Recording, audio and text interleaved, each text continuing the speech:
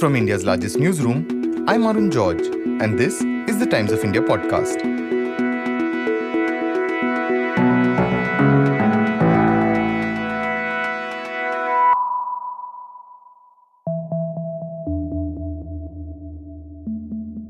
How much screen time is too much screen time?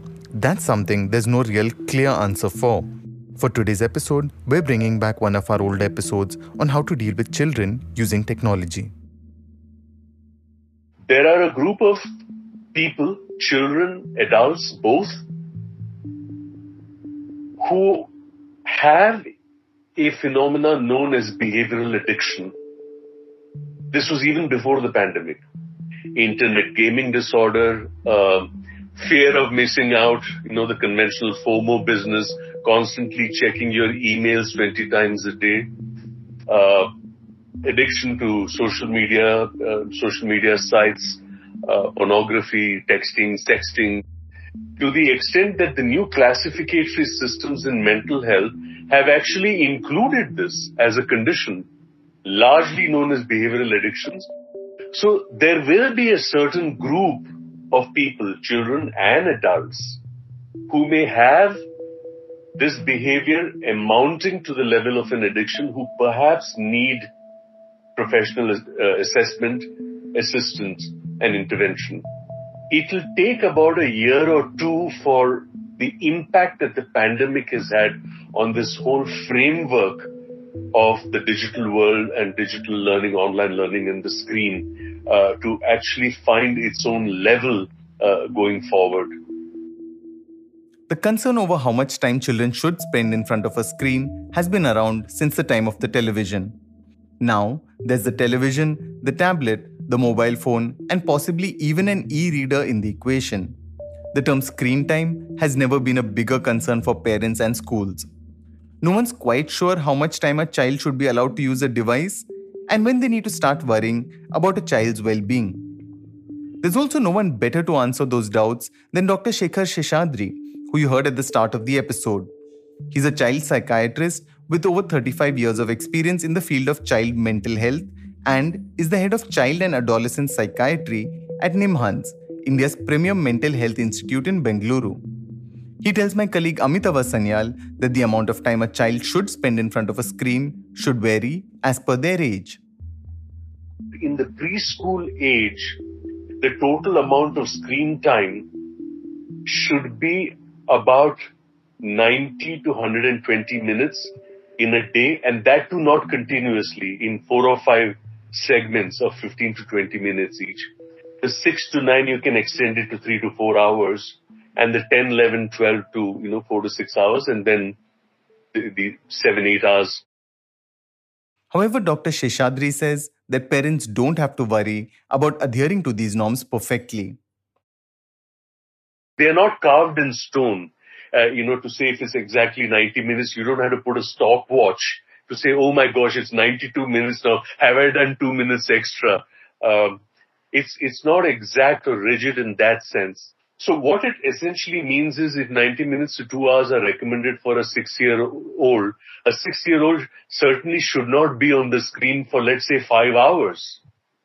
But, can it be 2 hours, 15 minutes or 2.5 hours? Yes. They are recommendations, they are guidelines. In a year where children are returning to physical schooling after 2 years of completely disrupted learning, Amitava Sanyal spoke with Dr. Seshadri about how these 2 years have changed how children learn and how that in turn has changed children. In this episode, Dr. Seshadri talks about how to tell if your child is suffering from an addiction to devices. He explains why young children are the biggest concern presently and how screen-based devices can also be used to educate children. To start with, Dr. Seshadri tells Amitava that it's difficult to assess the full impact that the restrictions and lack of social behavior have had on younger children. He says schools are complaining about increased aggression levels among children who are returning for a new academic year. He also explains why a child watching something on a screen doesn't always translate into learning. Our concern has been about the preschoolers, particularly the 3, 4, 5, 6-year-olds. very critical age in terms of readiness skills and preparation for socialization more than school. The evolutionary developmental impact of the pandemic, the lockdown, schools being closed, more time on the screens, what it might have done to social learning and social development is something that's going to unfold perhaps 2, 3, 4 years from now. Many of the kids who were, let's say, 5 or 6 years old when the pandemic hit and who are now 7, 8, if you look at their social behaviors, we are increasingly getting requests from schools saying that the aggression is intolerable. It's almost like there was a desperation to rediscover contact and social spaces, even if it meant through pushing and shoving in. This has serious developmental psychology implications in terms of the social skills of these kids going ahead when they enter into pre-adolescence, because a critical period of socialization has been lost. Stimulation or exposure to social experience is not necessarily a visual or an oral experience. There is a difference between a 3-year-old who is sitting in front of the television screen and watching images and hearing something which this child may or may not understand. Unless it is processed, it does not get converted into knowledge. So what happens is, you see an object, your brain perceives the object. If someone processes it, it gets converted to a meaning. If you demonstrate its use, then the meaning gets meta-processed and you have an overall idea of what that object is. But if that does not happen, it is merely an object with no other properties that you can recognize. Even a healthy, normal child, if you put the child away in a forest with enough nutrition and food, but no one to play with and no one to speak to, the child will not learn language. Which is why children who have hearing deficit cannot speak, because you cannot hear. You learn to speak because you hear. Which is why if I were to speak to you in some strange language, you may understand it at sound, but you can't comprehend it because it hasn't been processed. So this is the reason why the differentiation of screen time between active processing. Children have a gift of natural learning, because children are natural born philosophers. They have the gift of curiosity and wonder. That's who a philosopher is. For a child, even a discarded toffee wrapper is a plaything because it has texture, it has sound, and it takes flight when you drop it. And sometimes we say there are 3 processes that systematically destroy this gift. They are called parenting, education, and growing up. You said you were more concerned about 3, 4, 5, 6-year-olds. Can you explain through science why those are the formative years and why parents should be even more careful during that time? Maximum brain development occurs in the first 3 years of life, what we call as the cytoarchitecture. Almost 90%. The remaining 10% of our pathetic adult existence is only that 10%. It's only embellishment of that knowledge, but the basic foundation is laid in the first 3 years of life. And that's where early stimulation, early identification, red flags of slow learning, red flags of disability are so important, because the earlier you intervene, the more the chances are that the gap will be closed and you can mainstream the child in question. If you look at the 0 to 6 and you look at the 0 to 3 on one hand where this takes place, and the 3 to 6 where the consolidation occurs, because that's where hand skills, pincer grasp that. Which is why in our early education systems, if you emphasize only on rote learning, but not on use of hands and of concepts, when they come to first grade at age 6, they don't have readiness skills. to hold a pen and write, and then they have a writing disability. And you translate that 23 years or 20 years later to the doctor who's intelligent and finishes MBBS, but writes a prescription that no one can read except for the local pharmacist. Dr. Seshadri says even when a young child is with a screen-based device, a parent needs to be there with them to help them understand things. And if parents have the time, they can even use these devices better. He also explains how parents and teachers can spot addiction among children as well as how to deal with it. So it's not just passive viewing. Either a parent sits and processes, comments, takes the child's opinion. Now, these are called meta processes. So there is a primary experience of watching, listening. You process it by discussing, sharing opinions, getting opinions. Then you meta processes. What does it mean? How will we apply it? What do you remember of what you studied yesterday? And these 5 to 6 segments of 15 to 20 minutes where they may have screen time or do online learning are interspersed with social experiences of play, of games, of songs, of dance, of conversation. Subvert the medium. Use the phone to talk to grandma or make a video call to the relative in the US. Given the time difference, have a conversation. So build on social skills. Do creative stuff using the screen. And this essentially boils down to the fundamental question of the purpose of education. The purpose of education is the development of an egalitarian personhood. The development of a socially responsive and responsible citizen, and the development of an identity that is imbued with aesthetic sensibility, art, literature, music, poetry, theater, dance, nature, which are all sensory experiences.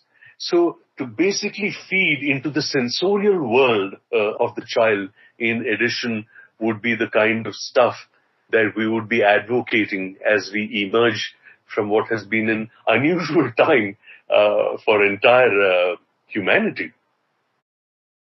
How can parents and school teachers spot screen time or technology addiction? What are the symptoms of that addiction? When should they actually intervene or possibly consult a child psychiatrist? The first red flag, of course, is the quantum of time. That group of children or adolescents who have serious behavioral addiction are the kind of children who spend anywhere from 8 to 14, 15, 16 hours either on the phone or the screen. Because if you're spending 14 hours, on the screen, that leaves only 10 hours. You take 8 hours for sleep. There's hardly any time for socialization there. So, avoidance of peer interaction, disturbance in sleep patterns, working late on the screen. But if a 13, 14-year-old is spending, let's say, 10 to 14 hours, sometimes 3 to 4 hours continuously, or missing meals and not sleeping, there is a deliberate extending of the sleep patterns, and the sleep pattern gets such that you're awake the whole night and you're sleeping during the day. So this kind of excessive daytime sleepiness is an indication, obviously, that a kid has been staying awake whole night. Now, the idea is, why is he or she staying awake the whole night? And then you get into an inquiry or an assessment process by which you figure out that. Or where the problem has reached the stage of argumentation and aggressivity of, disruption, breaking stuff, and the parents try to control or manage the screen time or cut the internet and so on. And then there is a protest, and the protest culminates in aggressivity. Protest can take the form of withdrawal, sulking, refusing to eat, and so on. So once these behavioral differences are spotted, what's the best way that a parent or even a teacher now can actually help the child moderate the time?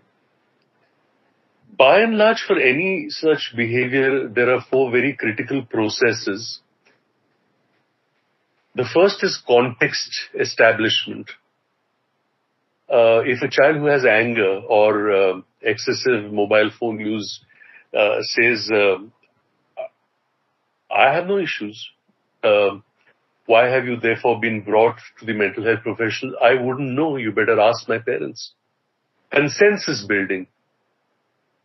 I agree that my anger is an issue, or I agree that yes, perhaps I spend a lot of time with motivation enhancement.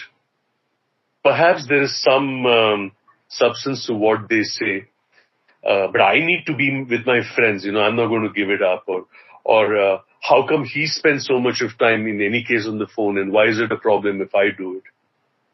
Insight facilitation. I recognize this is a problem. I wish to do something about it, and then we get into an assessment process, part of which involves time management. This is not to say stop screen time entirely. It's a question of time management. It's a family plan. It's an agreement on time that can be spent on other forms of interesting, exhilarating activities. And then the amount of engagement comes down from 14 hours a day to 11 hours. And then the parents say, "Dekhiye na, Dr. Sahab, abhi 11 ghante, even now he's 11 hours on the phone. But excuse me, it's 3 hours less." The process of change has started. So let's recognize the process of change and not look at a dramatic reduction in a dramatically short period of time.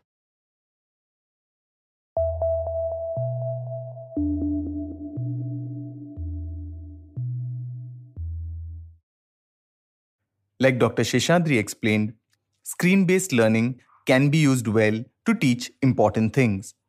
But he says ultimately, we need to foster what he calls a culture of conversation with children. He also explains what parents need to focus on when they take time out of their busy schedules for their children. So how do parents actually differentiate between good screen time or bad screen time? Or is there any such differentiation that they should do?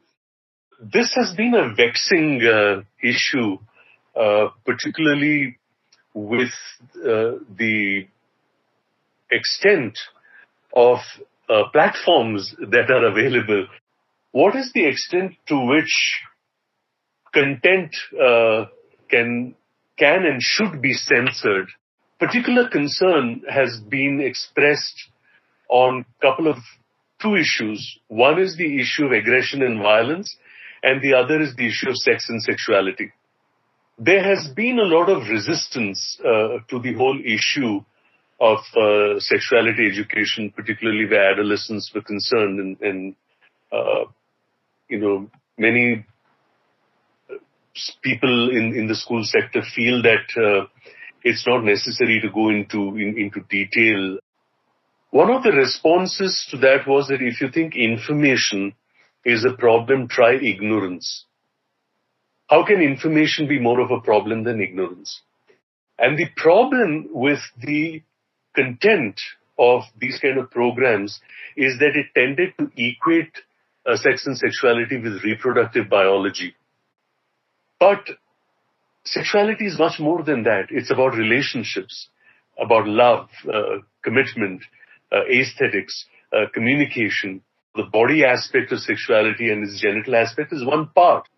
And this is where we feel that having a culture of conversations is important, because adults' relationship with children, teachers' relationship with students, often is constructed on the basis of a culture of instruction, expectation, control, and obedience, not on a culture of conversations. You can come and speak to me about anything. If I have a response, I will give it to you. However less discoursed or embarrassing it may be, the embarrassment comes from our inability to speak to adolescents when they bring up issues about relationships. What are difficult subjects or difficult contexts can be really elegantly, eloquently, and easily simplified in terms of interaction only if we had a culture of conversations. The medium of digital screens, it helps actually parents do that. Is that something that you say has made any difference in recent years? Is there any example that you can talk about from your experience? We cannot wish the medium away. We have to use, may I dare say, even subvert the medium to address these kind of issues. The idea is to have a culture of conversations rather than making decisions which are not informed. You're at least helping them make informed decisions because of your openness to conversations. If that openness for conversation is not there, and your response is one of shutting them up, the message you're giving is, we do not wish to discuss this, or this should not be discussed. And what you're then doing is that you're creating silence and you're creating secrecy rather than an openness and a receptivity. And when there's openness and receptivity, your children will always come back to you because they know they will not be judged.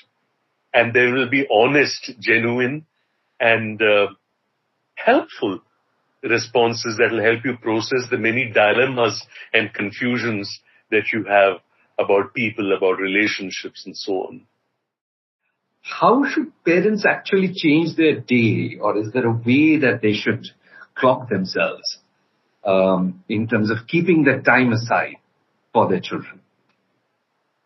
There is also the idea of a family consensus and a family plan as far as screen time is concerned. Now, this is also contingent on the amount of time that parents themselves spend on the screen, either because of imperatives of the job or because they are themselves surfing the net. It's not necessarily the job, whatever it is that they are surfing for. Now, what children are looking for are islands of direct interaction. One is not asking parents for a drastic reduction of their screen time, especially if it's a job issue. If you can put that aside even for 15 to 20 minutes and spend meaningful time with your child in a manner that is playful and joyous, not just for the child, but even for you. You can't fake this. Children are masterly in diagnosing fakes. They are masterly in identifying inauthenticity. So if there is a spontaneous and a genuine joy in being with your child, playing, talking, sharing experiences of childhood and of anticipation, of aspirations, it creates the buffer in otherwise what the pandemic has done. So we need resets of this nature in our life to deliberately introduce rituals by which children then remember their childhood. It's a very simple issue. You ask any adult human being, what do you remember about your childhood? You'll remember that which is a memory, and a memory is something that happened very often, or it happened once, but it was so massively negative or so hugely joyous that it's unforgettable.